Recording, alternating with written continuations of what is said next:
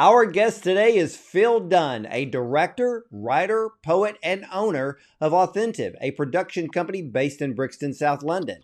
Now, through Authentive, he learned on the job, making hundreds of films for clients in the corporate, charity, fashion, and music sectors. And his first short film, Box Office Smash, marked a jumping off point in his career, garnering official selections at top international film festivals, winning 14 awards and critical acclaim. Then his next short film, About, continued this momentum, winning the same number of awards and obtaining equally impressive reviews, propelling him further into the world of cinema. His newest short film, The Stupid Boy, is powerful, it's moving, it reaches down into your heart so deep that it will leave an impression on you like no other film. And The Stupid Boy short film is Oscar qualified to be considered for a 2024 Academy Award, and rightly so. So, ladies and gentlemen, let's welcome the cinematic creator of The Stupid Boy, writer, director, Phil Dunn, to the show. Welcome, Phil. Hi, Ward. Thank you so much. It's very kind of you to have me on. Well, I'm pretty excited about this new short film, The Stupid Boy, but I've got to ask you something. How did you go from medicine to theology to filmmaking? Yeah, it's a good question, and it's definitely one that I've looked. Looking back on it, you can maybe make more sense of it than you can at the time. I think a lot of my family might have been looking on, thinking, "What on earth is Phil up to?" But yeah, I studied medicine first in London, and that was really because my father was a doctor, and I just thought it's such a noble profession.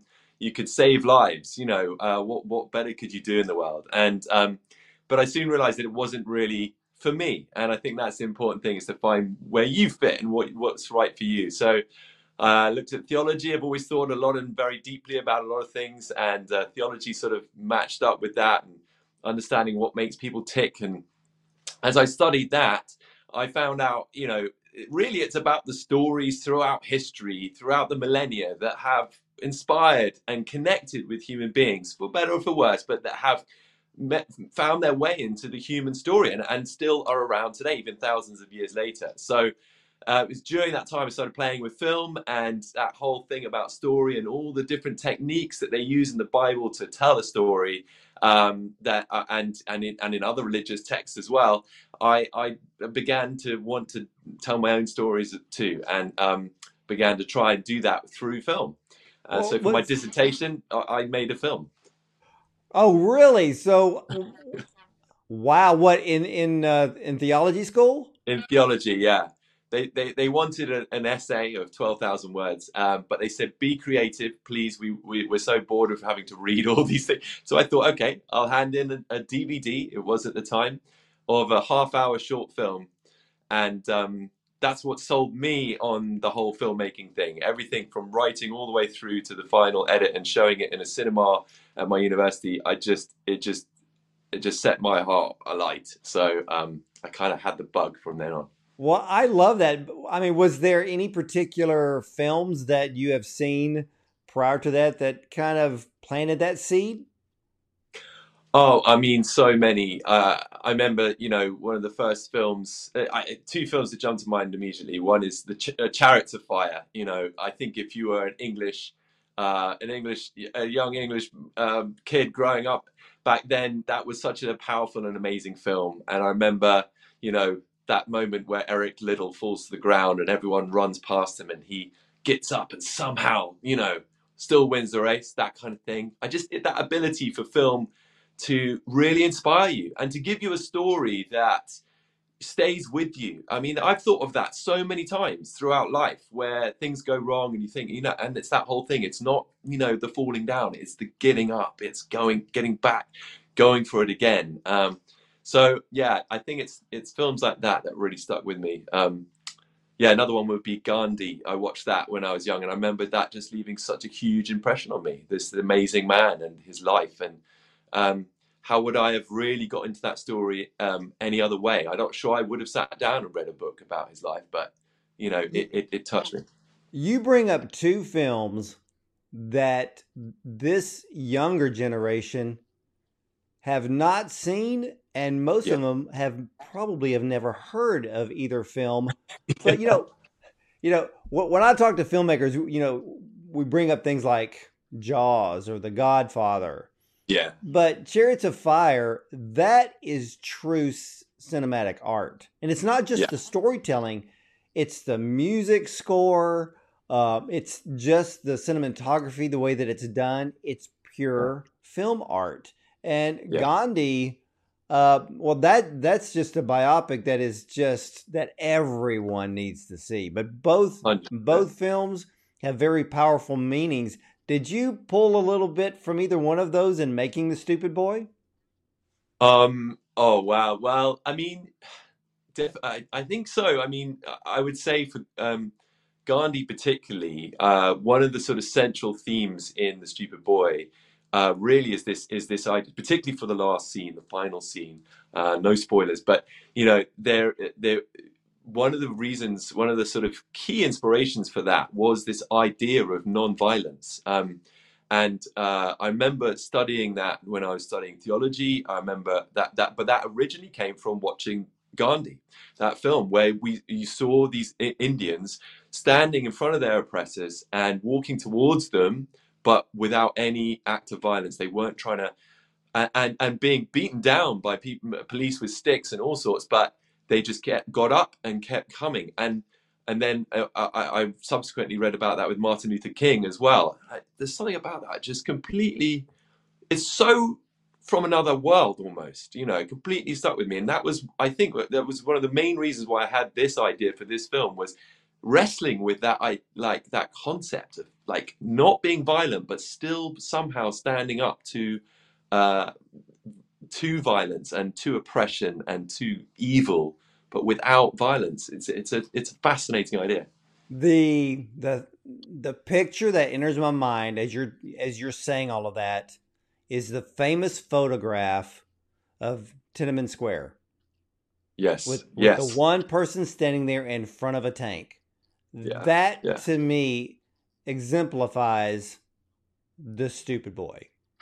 Oh, thank you. Wow, And that's because, ladies and gentlemen, this film, The Stupid Boy, as I said before, it's powerfully moving. So, Phil, for the audience out there, explain what The Stupid Boy is about without giving the spoiler. yeah.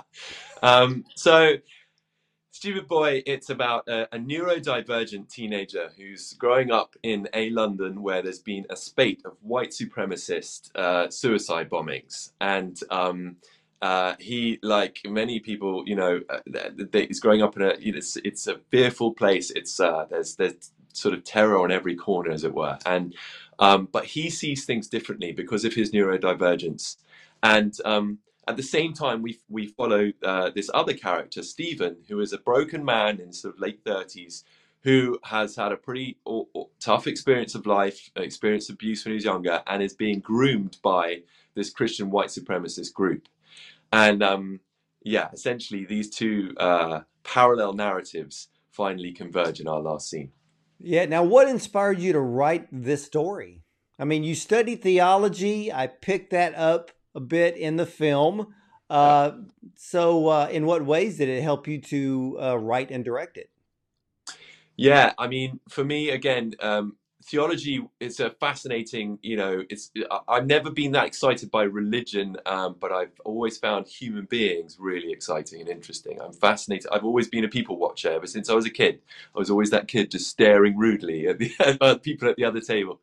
And yeah, I think, for me, it was a real, like, looking into kind of what makes people tick, what is under the surface, seeing beyond the kind of religious side of things. I think particularly when it comes to terrorism and religious extremism, it's very easy to go, well, it's because of their religion that they're doing that. And my one of my goals in this film was to see past that to the human being. That why does one of the things I want to get my head around was why would anyone want to strap a bomb to themselves and then try and blow themselves up and other people with them? Like, what leads to that point? And obviously there's lots of different ways that someone could get there, and none of them are nice, but to No, try not and at get all. some humanity of it. Yeah. Yeah, and what I loved was the double perspective of this film. There are two sides to all worldviews. I mean, especially Yeah. what we're seeing happening in Israel. Yeah. But people with very strong and passionate beliefs, they can Yeah. convince themselves that they're right. I mean, Yeah. like the character Stephen in the film. Yeah. And not only did you nail that character, I thought naming him Stephen was a very good choice biblically. Was that Yes. done on purpose? Yes, it was. Yeah, I think the more I think what I love about cinema, and this is, it's so nice that you talked about it as being a cinematic film. Um, what I love about cinema is that if it's such a beautiful medium, because absolutely every piece of it can mean something if you let it, and you can work with every part of it to speak something to the viewer, whether they realize it or not. And there's a lot of responsibility that comes with that, obviously, but it can be incredibly powerful. So, the color that someone is wearing, or the fact that they are drinking a cup of coffee or a whiskey instead, that will tell you something about that character immediately.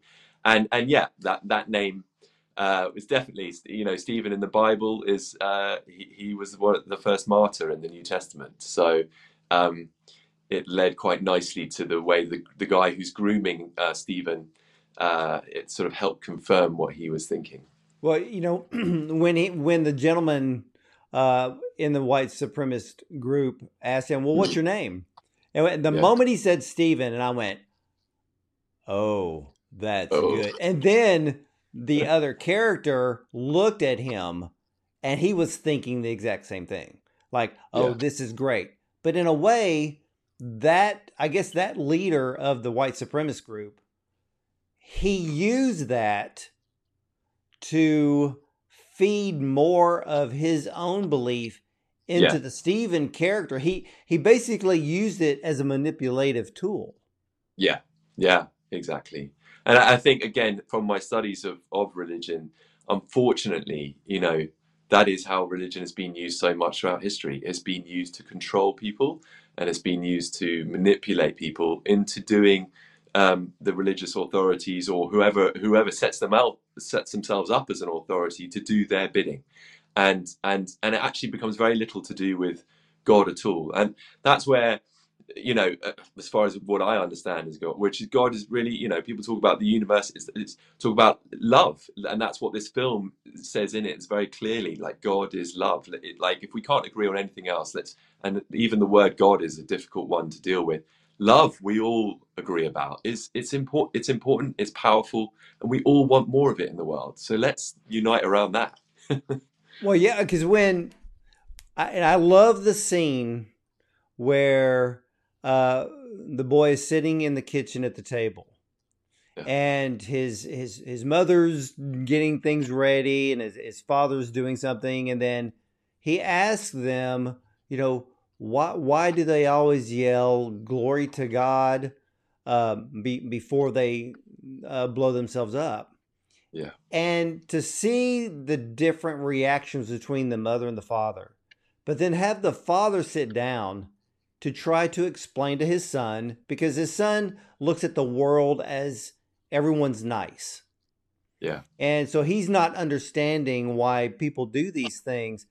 But when his father was explaining to him in a way what it means, I love the fact that you had the character write in his journal, and he wrote God equals love. And when I saw that, I went, he picked up something completely different than what his father just told him.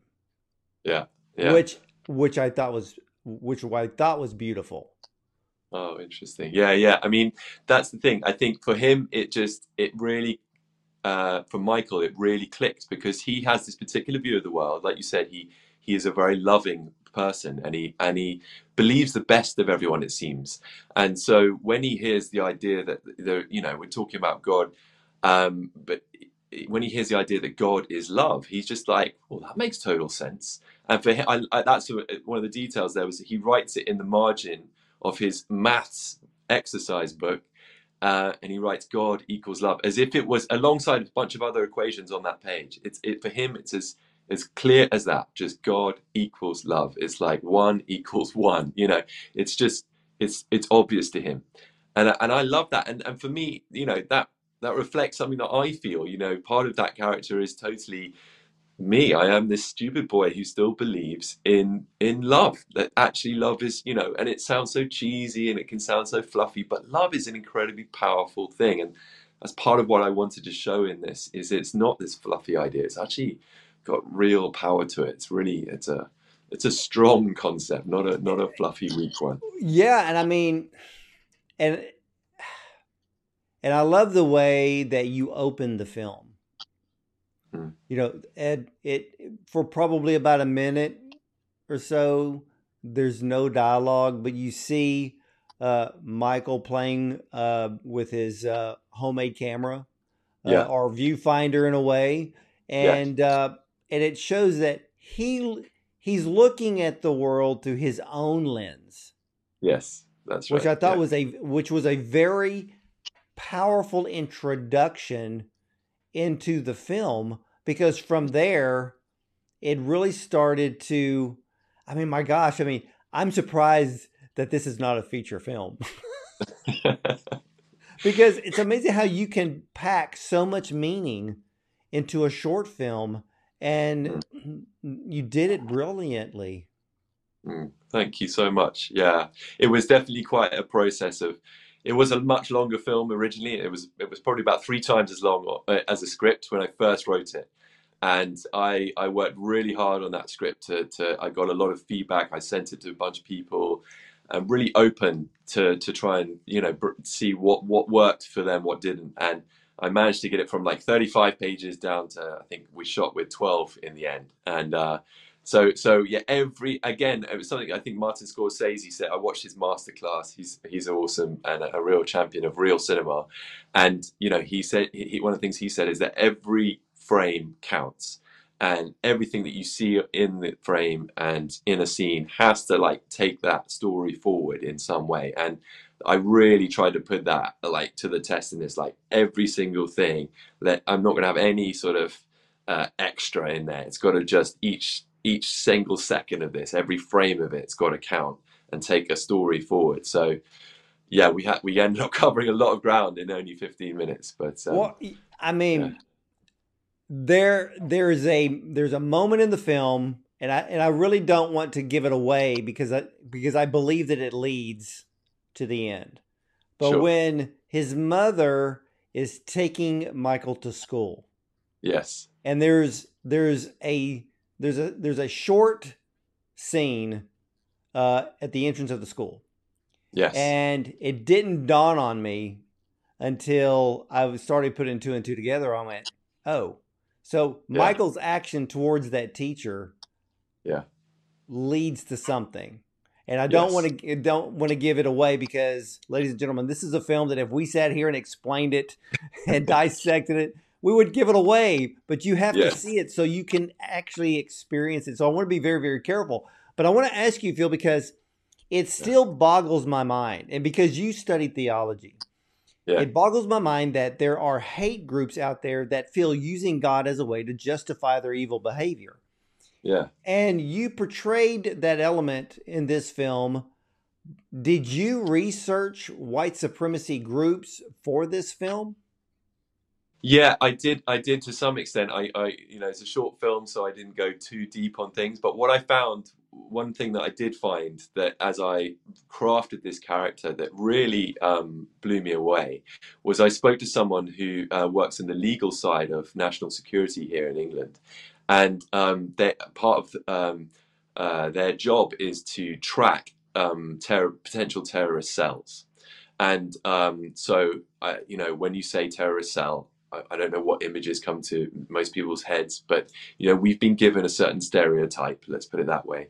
And what was really interesting to me when I spoke to her, is said, do you think, is this plausible that we could have a white supremacist terrorist like this in England? She said, you know what? Out of the number of cells that we are tracking in the UK, there are more white nationalist extremist cells than there are of other backgrounds. And that was, for me, I was like, that's not what we're told. So it was shocking to me. But I also thought that I had thought that it must, I thought in that direction, that it was plausible and that this could be happening. But to actually have that confirmed by someone who actually really knows was mind blowing. So yeah, and then yeah, a lot of the rest of it came from, again, my own experience of religion and seeing people using religion to manipulate people and to fulfill their own agendas. Thankfully, not to anywhere near as extreme a level, but I have seen that through my own experience as well. You know, and I'm glad after watching the film and pondering on it for a while, I was really glad that the villain was not Muslim or Middle Eastern, because Yes. it wouldn't have the same effect. And then the film would have just fell into a stereotype that the Yeah. media creates for the most part. Yeah. So Yeah. by not going that route, your film is much more powerful. It's much more believable. And I think it engages the audience, all audiences. I think it engages them more to actually watch and see what actually transpires in this film. Well, thank you. Yeah, that was my hope, and I think I was very aware of, obviously, this film. The first idea for it came to me after the 2005 terrorist attacks in London, and so I was very aware. Then after that, we saw lots of films and lots of TV where there was a Muslim bomber, because that's what we had experienced on that day: Muslim Islamist extremists, and it'd be too easy to just roll out that same trope again. And actually, the problem with that is that then people just go, oh well, we know all about those, so they just pigeonhole it straight away. I know exactly, so you don't need to tell me any more about. And the whole point is like, no, but the whole point was we need to understand why a human being would do this, not why a Muslim or Islamist extremist or a white supremacist, but it's actually trying to get to the human being. How does a human being, because that's what they are, how do they get to that point? That's an incredibly sad story, but we need to get our heads around it as a society if we're going to be able to help avoid those things from ever happening. Now, did you play with different character developments when writing the story? Yes, I did. Yeah, yeah. There were a few different ways of coming at it, and actually, the character of Michael in the early drafts. I mean, I must have done about 20-25 drafts of this story, really trying to find a way to do it justice. Really. But the first couple of drafts, there was a little girl actually in there, and actually, some of what Michael sort of fulfills in his role was done by two different characters, a little girl and I forget who else. So yeah, it's interesting how you sort of, again, just trying to find the best way into telling the story in the most succinct way as possible. You slowly sort of chisel it down to what's going to work, and Well, yeah, he ended up embodying a few things all in one. he did. I'm gonna ask you that here in a second, but I'm just gonna call Steven the Yeah, villain. Okay. yeah, Um, and you did this correctly. And I don't want to give the scene away, but you really brought him down for for the audience to focus on the human being. mm, There's a moment in the film, it's the most powerful moment. We focus on him as a human being. We don't focus on him as a white supremacist, a Christian that's gone haywire. We mm, just focus on him because then it has to be his acting, because he mm, brings that character forth mm, with such power and yeah, with such believability that you're only focusing on him. uh you're and actually you cause the audience to actually start to worry about him. yeah. And that is just a power. I mean, what was casting like for your Uh, film? Yeah, we're so. I mean, that's Sean Mason, the actor there who played Stephen. He's incredible, and he's such a he's such a good, kind, sensitive soul, and I think that's why he brought such reality to this character. He really wanted to understand who that man is, just like I was trying to say, like, how does a human being get to this point? And he really did that. He would call up, and we had sort of 2 or 3 hour phone call the day before shooting, where he was just asking me every question. It was just like, this is so amazing that he's giving it this much care. It's a short film, and he's done films, like feature films. He's done TV. So yeah, we were very lucky in the casting. We had some help from a casting assistant. As being a short film, we couldn't get a full casting director, but we had casting assistant put together some lists from different, from the agencies. And then Gabby, our producer, Gabby Oliver, who's amazing, did a lot of the approaching and talking, and we got down to a short list. And yeah, I mean, once we saw, I had different ideas about who would play Stephen, what they might look like. But once I saw Sean's tape, it just totally stood out.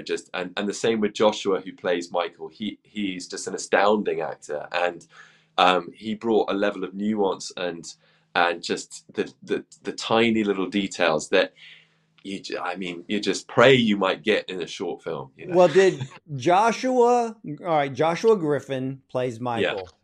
yeah. Did he create that character, or is he Yeah. neurodivergent? So, both. He is neurodivergent himself.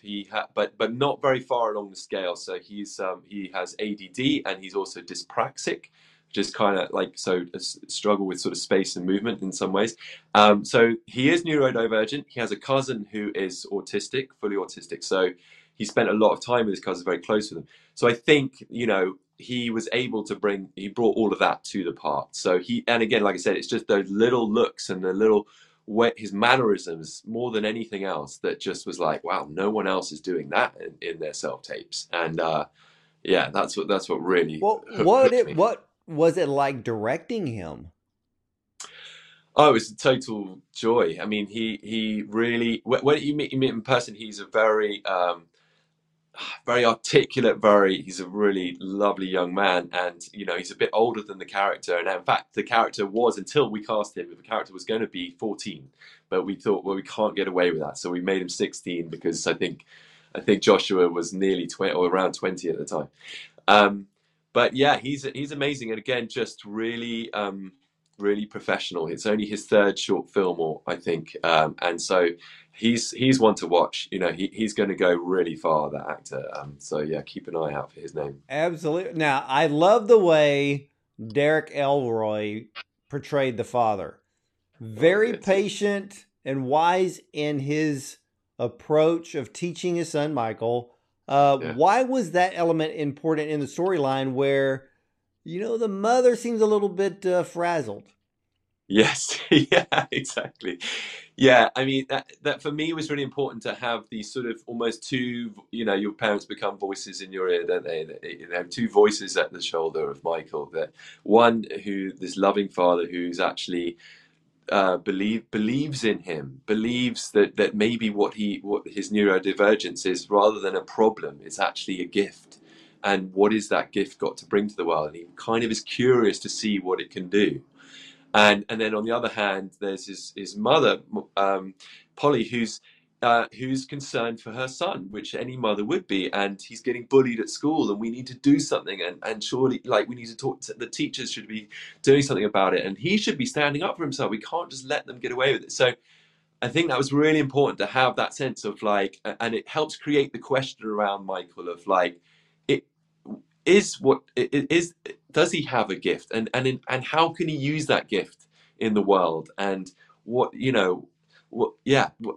do we see him, and how do we see that gift in the world? So yeah, I think that was a really important part of it. And Derek Elroy, he's had so much praise for this part, which is so lovely. He was so chuffed, as we say in England, to be involved, and to get to play this kind of father. He said for him was just such a complete joy. Well, where did you come up with the idea of the cardboard camera? Well, that's a good one. I think it was actually, it's a friend of mine who is an artist. He's called Graham Little. He's an extremely good artist, and he's collected by people around the world. He actually, we were talking about it, and he was saying, perhaps they're doing, this character's doing something kind of, and we talked about what they could be playing with or whatever. And I think it was him who suggested this camera obscura. And for me, I was like, oh, there's something about that, because for me, it spoke to me as a person, because I love playing with cameras, and I love looking at the world through a lens and trying to understand it. And I can think that's the role of films, is doing that. So it captured some of that, but it also was what's amazing about a camera obscura is when you make one, it's just cardboard and a bit of like transparent like film at the back, and there's no mechanism, there's no sort of electronics, but you get this image on this little screen at the back of this cardboard box, and it's upside down. And again, that was something for me. It was like, this is such a perfect image to play with, because he's looking at the world and he sees it through this box and it's upside down, and it's like he can't figure out why is it upside down. And I that just felt like the right tone to set. It was the perfect segue to start the film, because you have the cardboard camera view, then you have Michael's view of the world, then you have Steven's view of the world, which is extremely narrow, which is funny, because you have the cardboard camera, which is technically a pinhole. Yes. Michael's view is very wide, but Steven's is very narrow. Yes. So was that on purpose? Do you know what? I think, no, I can't say that was 100% on purpose. But now that you said that's a good angle. I like that. Yeah, definitely. I think, and definitely the part of the narrowness of the camera obscura, the fact that it's looking at the world through a pinhole. There was something about that for both characters that felt really important. And yeah, I think it's part of the question of the film, like who has the more limited view of the world. And I think often with neurodivergence, the tendency has been historically to sort of look at people who are neurodivergent and think, oh, poor them or something. And it's like, actually, no, we're starting to recognize neurodivergence is just a different way of seeing and understanding the world, and actually can be incredibly powerful. And so but I like that you're drawing more from it. It's that's what I loved about this film. I'm still finding layers to it now. I'm thinking that your next short film may be called Pinhole. It's a great title. Yeah, definitely. Well, right. I'll note that down. Well, you filmed this in Brixton, South London. Why did you choose that particular marketplace? Well, that was a couple of things, really. My production company, Authentive, is based in Brixton. So we wanted to work locally. We wanted to work with local people. We wanted to give opportunities to local talent in the making of the film. But also that environment, originally I'd thought of this idea on a tube, on an underground train in London. And we looked at whether we could film one of those, and they were like, well, the last people that did that were James Bond. So, what kind of budget have you got? So that ruled that out. So then I was looking for something that would provide a similar kind of sense of being enclosed, but also public. And then didn't take me long at all, because I used to walk through that market every day to get to where I had my desk. I was like, hang on a second, this would be perfect. And it turned out the more we again went with it, the more perfect it appeared to be, because it turned out that it's privately owned, so we didn't have to worry about we didn't have to worry about sort of police being on the scene to stop the general public. We could just cordon off this private area, this private property, and fill it with extras. And it just worked so well for us. And it also meant that we could, the people that catered for the shoot were the burger. You see it in the last scene. It's called Ooey Burger, and they're a vegan burger joint right in the middle of the village.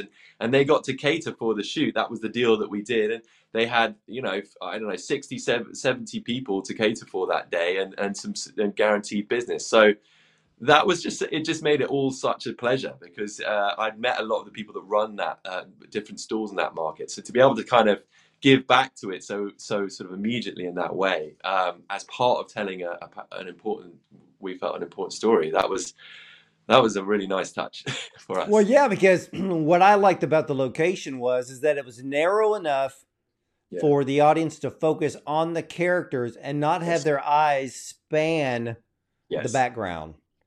Because 100%. and so your attention is focused on the characters. Yeah. You're focused on. There's three main characters in that scene.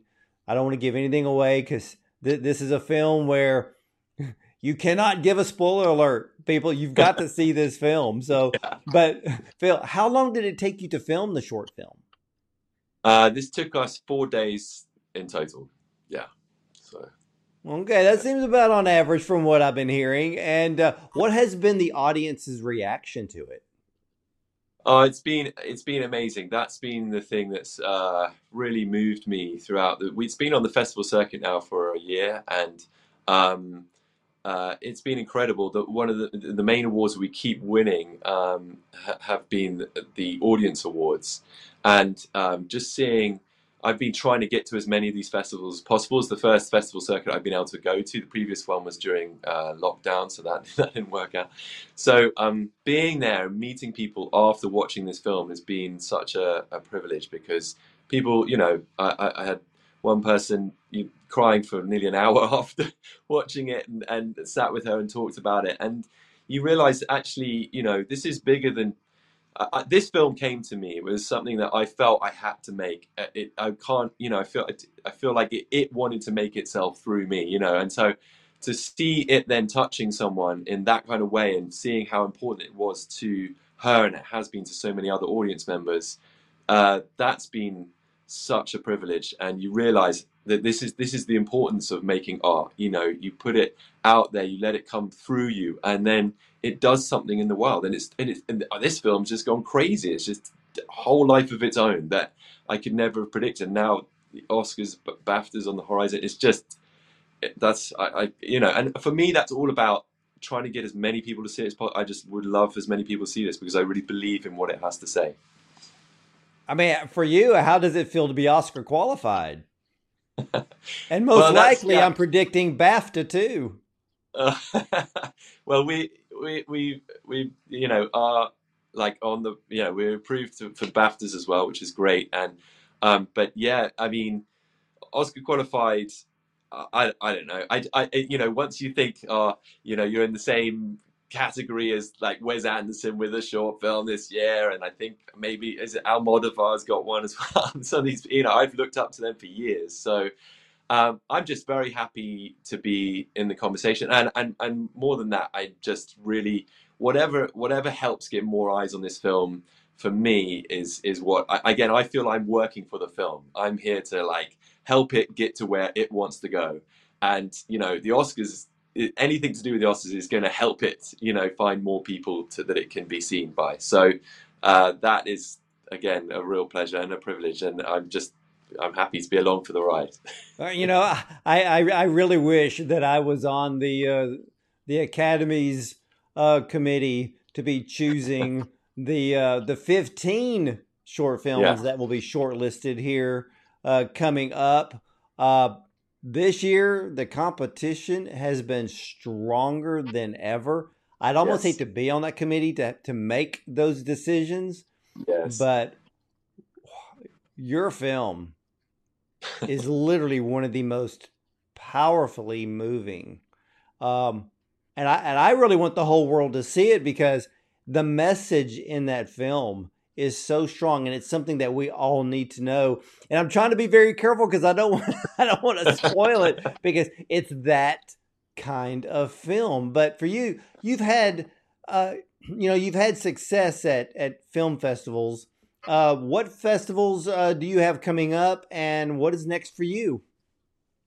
Well, at the moment we're in Mallorca. I'm not there, but the film is again. It's sort of touring the world and doing its thing. So it's at the Evolution Mallorca Film Festival, which is a really big one over there. And we're coming back over to America to the Ojai Film Festival in, I think is it Northern California or it's in California?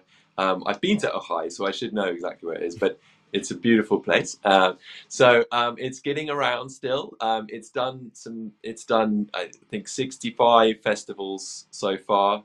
And it's won 39 awards, which is it's just been such an encouragement for us that, I mean, part of this title for this film is what I felt when I first thought of it, is like, oh, you stupid boy, this will never work. So the idea that now does seem to be working, and in that many places, it means a lot to me. And then, yeah, what's next? I have another short film that is ready to go, and that's an exciting collaboration as a result of the people I've met on this festival circuit. So a producer in LA, a dancer from Cleveland who was at the Juilliard School in New York, and we're looking at shooting that in Cleveland and in South Africa. So that's an exciting thing. We're still getting the full money together, so anyone out there who wants to jump on board, let us know. And I'm writing 2 features as well. So that's really what I want to. I'm hoping that, come the Oscars, I will have got one of those finished. That's my aim, so that I can just get straight onto that after all of this wonderful, train ride is over, and it's time to move on. So yeah. Well, hopefully we'll see you part of the Oscar festivities. Ladies and gentlemen, the short film, The Stupid Boy, is pure gold. I mean, the storytelling is superb. It will literally leave you with a lasting impression on all who will have the opportunity to see this film. I mean, it's powerful, it's moving, it's riveting in the most unique of ways. And Phil, I want to thank you so much for sharing your film with us today. I've been looking forward to talking to you. Once I saw the film, I was blown away. Oh, thank you so much, Ward. I really, really appreciate that. It means so much. And it's crazy, isn't it? I mean, this is an example of, like, you are on the other side of the world, here I am, and we found something that connects us and that we both feel something about. And that's the magic of filmmaking. That's the magic of art. So it's such an honor and a privilege to be in it. You always have an open door to my show, and when you get the 2 features done in the next short film, you got to come back, because I can't wait to see those bodies of work as well, and to discuss that with you. Phil, I mean, much success to you, and we'll all be waiting to see who's going to be shortlisted. And if I'm going to be a little bit biased, I expect to see The Stupid Boy in part of that top 15. Oh, thank you so much. I really appreciate that. Well, we'll see. And yeah, I'm just so grateful to be in the mix.